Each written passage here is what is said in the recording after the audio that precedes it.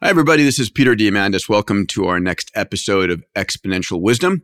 I'm here with my dear friend and coach, Dan Sullivan.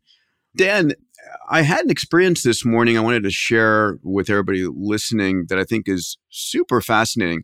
I received a call from a friend I know. I won't mention his name. He's a multi-billionaire. He runs one of the largest Silicon Valley companies, very successful, 100 million customers, billions in annual sales, and they're in the software business. I'll leave it at that. He said, listen, I would like to brainstorm with you what business we should go into next.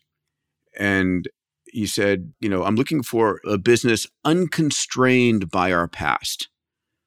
And I found this fascinating. When he says our past, his personal past? His company's past. In other words, the company's in a particular segment of software. Yeah. He's like, I'm not looking for direct adjacencies. I'm open to anything that's in line with our mission of our company. And the mission is very similar to, creating global abundance and such. But I found it fascinating. And he brought on a number of his team members, and he and I went into a dialogue, and his team members asked him questions, took notes.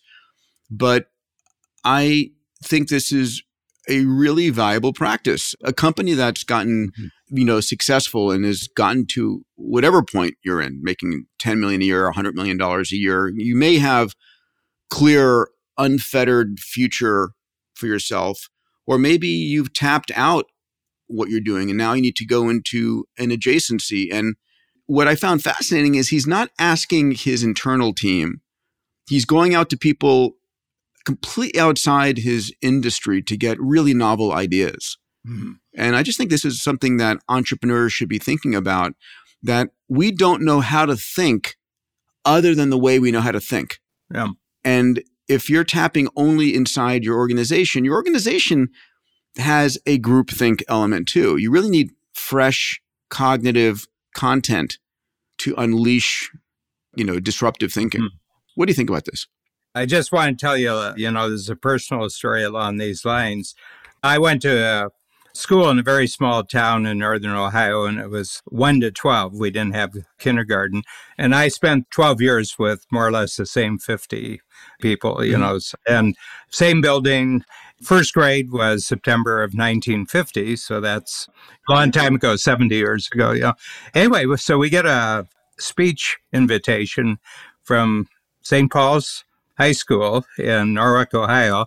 Will Dan Sullivan please come and talk to our entrepreneur class? We're creating a new class for entrepreneurs. And with Dan Sullivan, will he be available? And I said, well, as long as it's Zoom, I have no problem with it. There's an old biblical thing that says that a prophet is never honored in his own land. And I said, until 70 years have passed, So I'm going to do it, but it's a very fascinating topic for me, because what do I say to 17 and 18-year-olds about entrepreneurship, obviously? And they said that, it's been very popular, people signed up for it and everything. So the spirit is there, and the Lord knows they have enough cultural role models these days with entrepreneurs. Sure. But it's fascinating because it's every entrepreneur's, to a certain extent, their personal challenge is to find a business that really is going to grow in the future, is really going to, it's really going to expand. Yeah. I think about how, the successful entrepreneur / CEO / leader who's looking for growth. So when I was talking to this particular CEO, I was like, okay, well, we need to find a business that's at least the size of the industry you're in right now. Otherwise, you're stepping down, right? So we talked about going into healthcare. We talked about going into education, these multi-trillion-dollar industries. And I found that just fascinating. And I'm thinking about getting him to come and speak with me on stage at A360 about the process he's gone through, because I think it's useful for other entrepreneurs to go through a similar process of what am I not seeing or thinking about that I should be thinking about that is an opportunity for myself and my company. What have you seen, Dan, as growth instigators, directional indicators? Where do you advise entrepreneurs who are members of Coach to go and look for 10x growth opportunities? Well, the first one I tell them is, as much as possible, don't be in a regulated industry. Interesting, right? Stay free of as much as you can of any rate. I mean, the computer industry has really, all things computer, microchip and everything. If you think about it, it's been a fairly unregulated 50 years. Yeah. And the reason is because it was brand new. They wouldn't even know how to think about regulating a lot of what's happening right now. It's not a question of regulating. They don't even know how to think and they about can't move fast enough. I mean, the internet, if people knew back in the early 90s what they know today, the entire entertainment and communications industry would have been writing the laws and regulations for the internet back in the early days. And thank God things moved so agilely, so quickly that it was unconstrained. Yeah. I think the other thing I would look at is that probably look under 35 years old for all your workers and for your customers. And what are under 35-year-old people already great at that there wouldn't even be any training for it because they already have the training. And this is the kind of stuff that they buy. So, I respect very much the process this guy is going through. And he asked me to recommend 3 or 4 thinkers outside of his field to give him advice. And I've done that. Another approach I've used for disrupting companies and thinking about where I should go is using what I call a black ops team, where you imagine you have a company and you invite in a half dozen MBA or entrepreneurial 20-something-year-olds, and you say, okay, you have unfettered access to speak to anybody in the company here. Here's the businesses we're in. Here's where we make our money and so forth. I want you to spend a month, get to know us. And then I want you to come back a month after that and tell us, if you were going to disrupt our business, how would you do it? And what are the biggest opportunities that you see that we don't see? And again, it's the notion that we don't know how to think other than the way we know how to think. So sometimes really getting orthogonal, and we've talked about this, thinking about your thinking. Yeah. I've always been fascinated in the skunkworks model, that basically they have a business that you can put within really tight time frames where 80% of what you're going to need already exists. And just your Black Ops group is really, really good because I think it was the F-117, the stealth fighter that they built with the original skunkworks. And they couldn't do it inside of Lockheed because the internal politics and bureaucracy would just prevent the talent from getting what they wanted. So you basically have to create the company outside of any existing company. Yeah, to avoid the immune reaction that any new idea, back as early as Steve Jobs creating the Macintosh, Steve cherry-picked his team, moved them into a separate building, put a pirate flag over it and said, stay away. Yeah, iPhone, he did the same thing with the iPhone. Yeah, and IBM with the IBM PC down in Boca, Florida. So we don't realize that we have a culture which kills disruptive innovation in any size company.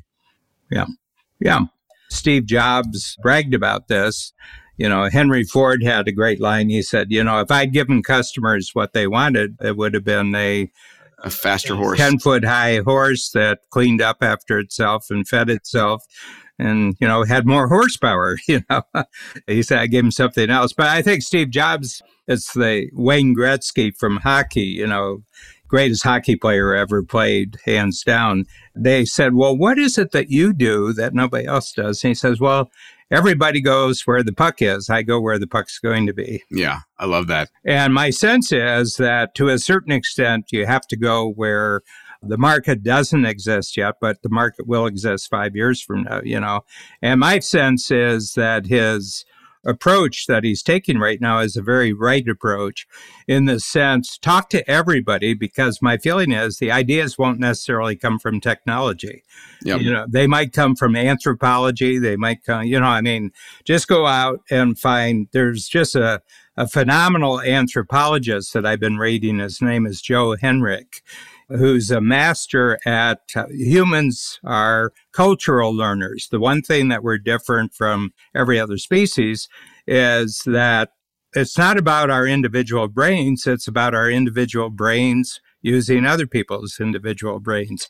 So my sense is that almost any discipline or any, business field that's really growing, that's making use of virtual technology, it's making use of the internet in any way, there's hundreds of people out that are thinking through this model. It's kind of like the beginning of computers after the Second World War because of the Bletchley Park and Enigma and Alan Turing, and you had Claude Shannon, who, was a great thinker. But they didn't even know what they were thinking about. They were just thinking about something brand new. And then 30 years later, Silicon Valley just starts to explode. Yeah, agreed. There's something I want to bounce off you. So I just did a session with my A360 members on moonshots. One of the things I talked about was how to create a moonshot organization. And defining a moonshot, again, is going 10 times bigger when the rest of the world is going 10%. So it's 1,000% versus 10%, 100 times more.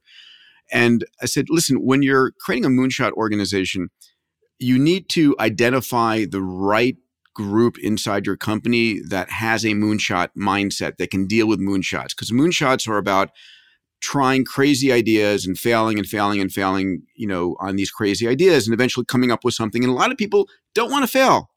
And so there's not everybody in your group should be a moonshot group. And in fact, once you identify them, and I say it's 2% to 10% of your company, depending on how big your company is, you need to move them physically away from the main company. All right, this is the Mac team, this is the Skunk Works and so forth, into a separate place where they can brainstorm and fail. And this is what Astro Teller has done with Alphabet so successfully with Google X. Someone said to me, well, how do I identify those people on my team who are great moonshot thinkers who should be inside my moonshot organization, right? The main organization, 95%, you say to them, I don't want you taking moonshots. I want you delivering consistently on what you do right now. You deliver 10% profits and it fuels us. In the moonshot group, you want to say to them, listen, I don't want anything incremental. If I see you doing incremental, you're fired. I want you focusing on crazy ideas. Yeah, well, I'll give you an idea of a project that we're launching on July 14th, and it's the use of blockchain for very fast, very easy, very quick, very cheap intellectual property protection. Yeah. Okay. So I've got a publisher who's got a small publishing company, and he's put his publishing company on self-managing control. It's on autopilot, and he's going to do it. And he says, well, who do I get to work on this? I said, you're starting at the wrong end. I said, I'll give you 10 clients who'll pay for this. I said, and you give them a deal that when it comes into existence, they're at half rate for life, that they only have to pay 50% for life, but they would be thrilled to be part of it. So my feeling is that in addition to really venturesome team, you also have venturesome consumers that you include them. Would you pay for this? Because the greatest intelligence on the planet is the pricing mechanism of the marketplace. Yeah. Okay. People will say, what would you pay for this? The way it looks right now, this is how much I pay for it. If you paid double, how would it have to be? Oh, well, it'd have to do this and this and this. There's no judge like a check writer. I mean, check writers I agree. So I would build in check writers as part of, these are venturesome consumers. Yep. Yeah. I love the Kolbe score that you introduced to me, and I use it on hiring and on understanding interactions. And there are a few other diagnostics or these assessments, right? I'm thinking about creating a assessment for whether someone is in the 95%, 10% growth group or the 5% moonshot group, right? What's the right mindset so that you can evaluate who to put in your moonshot team? How would you go about doing that? Any thoughts? Well, I have some rules that when I'm creating new stuff, in the Kolbe, I don't have fact finders or follow throughs in the innovation. Just quick starts, Just quick starts. First of all, quick starts can talk about anything without being committed to it. Yeah. I resemble that remark, yes. Yeah. Let's do this, let's do this, let's do this, and let's try it out. And they'll try anything out because they have a totally different attitude towards failure. Yep.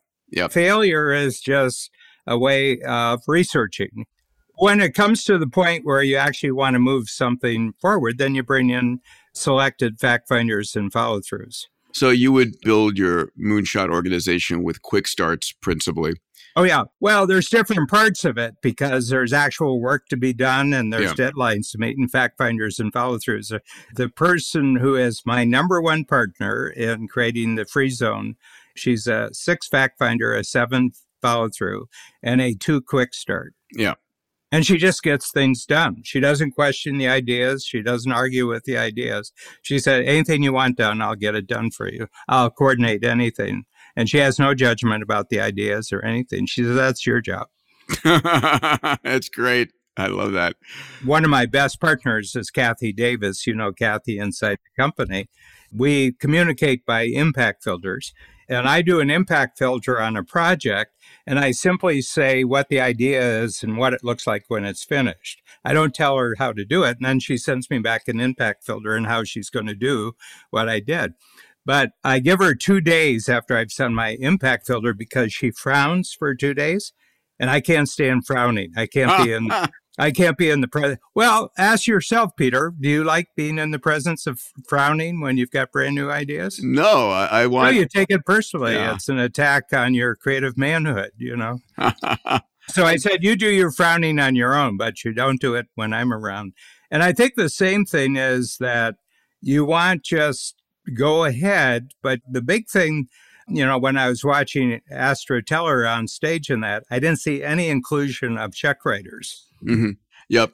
That is a stage where you launch the business and find out whether anybody really wants it. But the sooner you can put check writers into the picture, the better. You know, there's the old adage of the company that builds a product, spends a decade getting it right, and then launches it, and it's a total flop.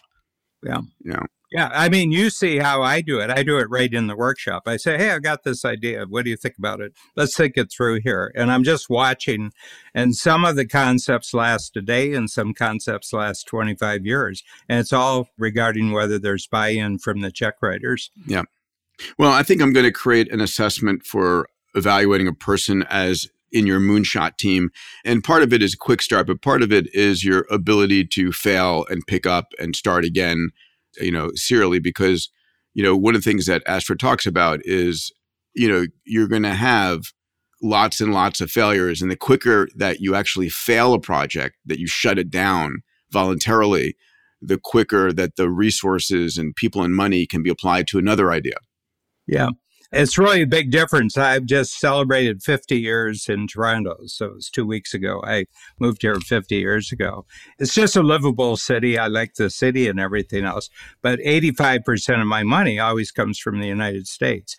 You know, first of all, it's been worth 26 cents on every dollar for 32 years. That's the differential between the currencies. So we bring U.S. dollars back and spend them in Canada. But I'll tell you something about, you know, you've often heard, well, this is the next Silicon Valley. You know, there's someplace always talking about the next Silicon Valley. And I said, I want to tell you something. There's only one Silicon Valley, and there will never be a second Silicon Valley. And it has to do with failure, what the attitude is toward failure. Yep. I said in Canada, I went bankrupt twice here, and I got my credit card back 6 years later. Okay. I said in the United States, if you lose your credit card on Monday, you get a new one on Friday. You get 3 new ones on Friday. 3 new ones on Friday. And the reason is they've already run the numbers. They know what the risk is of giving you, and they don't want you out of the game. So we have an area called Kitchener-Waterloo. And all the big companies are there. Google is there. Apple is there. Everybody's there. And they're, you know, picking off Canadians and taking them, but they're not hiring them in Canada. And I said, you know, here's the difference. In Canada, if you have a technology startup and you go bankrupt, you're a permanent failure. You're a permanent failure. In Silicon Valley, if you had a tech startup and it failed, and you're back for a second time, it's better than a doctor's degree. Yes, you've actually learned something. Yeah. Yeah, well, you won't make those mistakes again. Yeah. And you're tough enough to do it again. So we know 2 things about you. Yeah, no, it's an extraordinary, extraordinary world. So where do we go from here, Dan? We started with the conversation of if you've got a successful business, what are your adjacencies? Where do you go next? And one of the questions is that you shared with me is really driven by your passion, right? That's how we created A360. Remember our conversation? And he said, what topics? I said, what are you excited about? Just tell everybody you're excited about. Yeah, I know. It's true. Anytime I've ever tried to start a business just to make money, it's failed. Oh, yeah. Or you're using rational analysis that this is going to be big. Yeah. There's no gas in the tank for that kind of idea. Yeah. But whenever I've done anything based on my authentic passion, it's been extraordinary. And that passion has fueled it over the decade it takes to get to success. Most people don't realize that when you see amazing success stories out there, they've been going on for a decade a lot of times. It's not like, day one, you go from an idea to $1 billion company. It happens, but it's rare. Yeah. You know Jeff Madoff? Have you ever met Jeff? I have. Yeah, through Joe. Yeah. But Babs and I are invested different industry, but it has a lot of the same things that you're talking about. So we're invested in a Broadway musical. Oh, yes. I remember this. This is great. Yeah. It's Lloyd Price, who was the crossover artist who started rock and roll in 1951-52, had 10 best hits. He just died. Unfortunately, he died about 6 weeks ago. But the play opens off Broadway. It opens in Pennsylvania next. But what's really interesting, we've got a podcast series, which is called Anything and Everything, because I didn't really want to be constrained. And so we just talk, and we're both born in Ohio. We're both in our 70s. Politically, we're about 180 degrees far from each other. He's Upper West Side, Manhattan, and I'm, we vote the way we vote. Anyway, but we were talking about magic, and here's something, we've never talked about this. I think people who create great things have a really healthy belief in luck and magic. Interesting. And what I mean by that is that you behave in such a way that good luck can happen to you. You put people together in such a way that magic can happen. Yeah.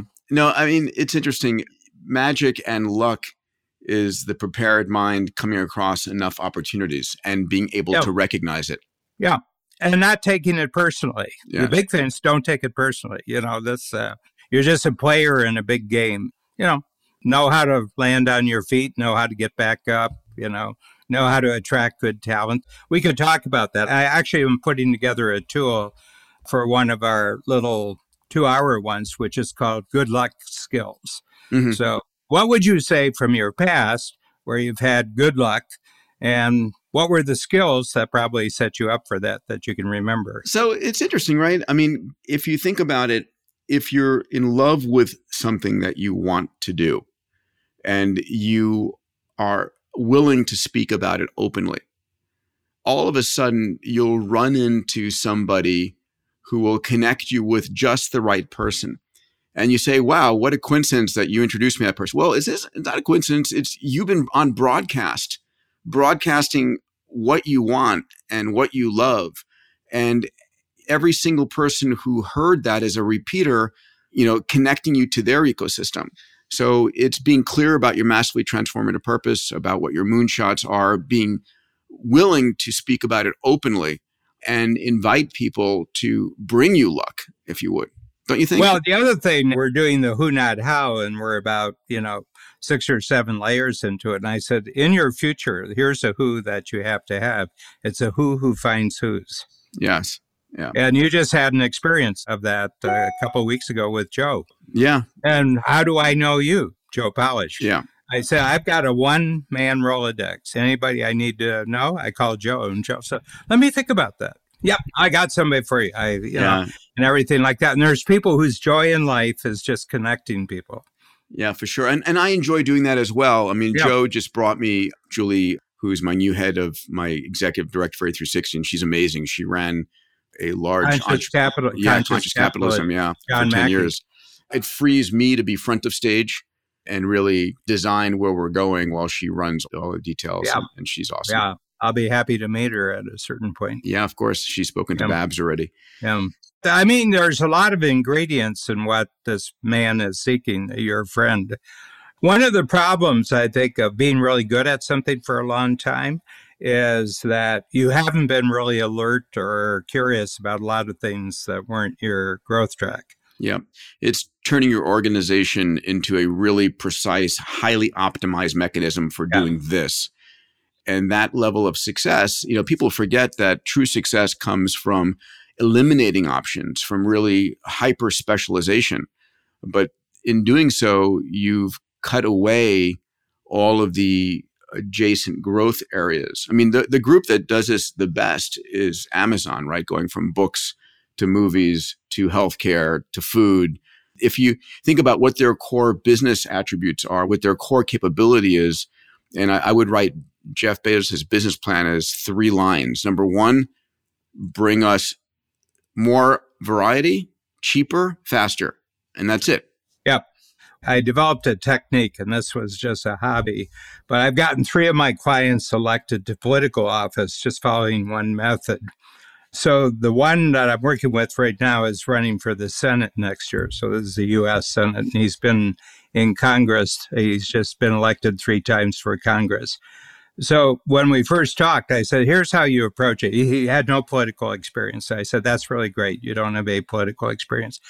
But here's what you do in the area that counts, what's your geographic area that really counts. I want you to identify 25 kinds of people on one side and 25 kinds of people on the other side.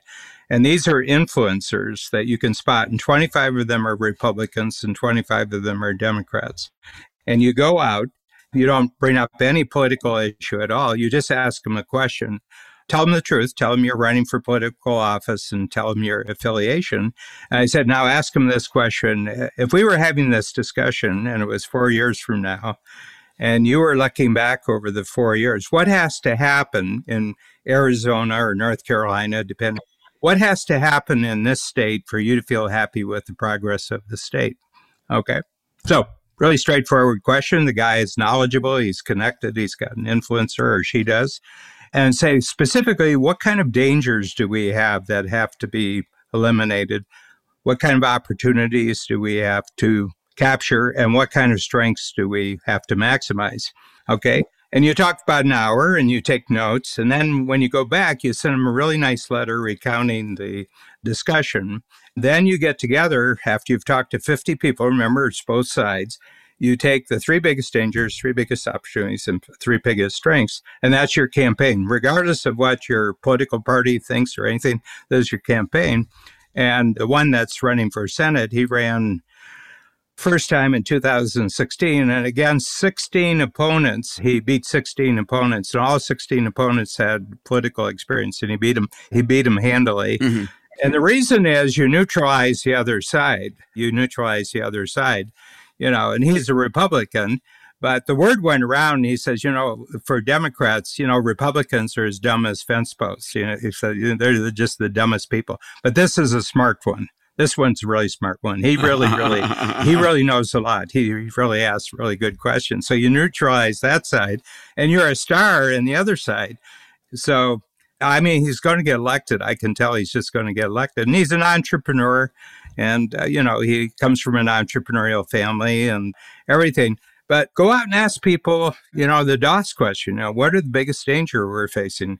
Because any breakthrough is eliminating dangers, capturing opportunities, and reinforcing strengths. So that's how I would approach it, Interesting. Yeah, for sure. All right, buddy. Well, another fun, wide-ranging conversation today. Yeah. And look forward to seeing you on our next episode. Thank you. Take care, pal. Bye. Bye.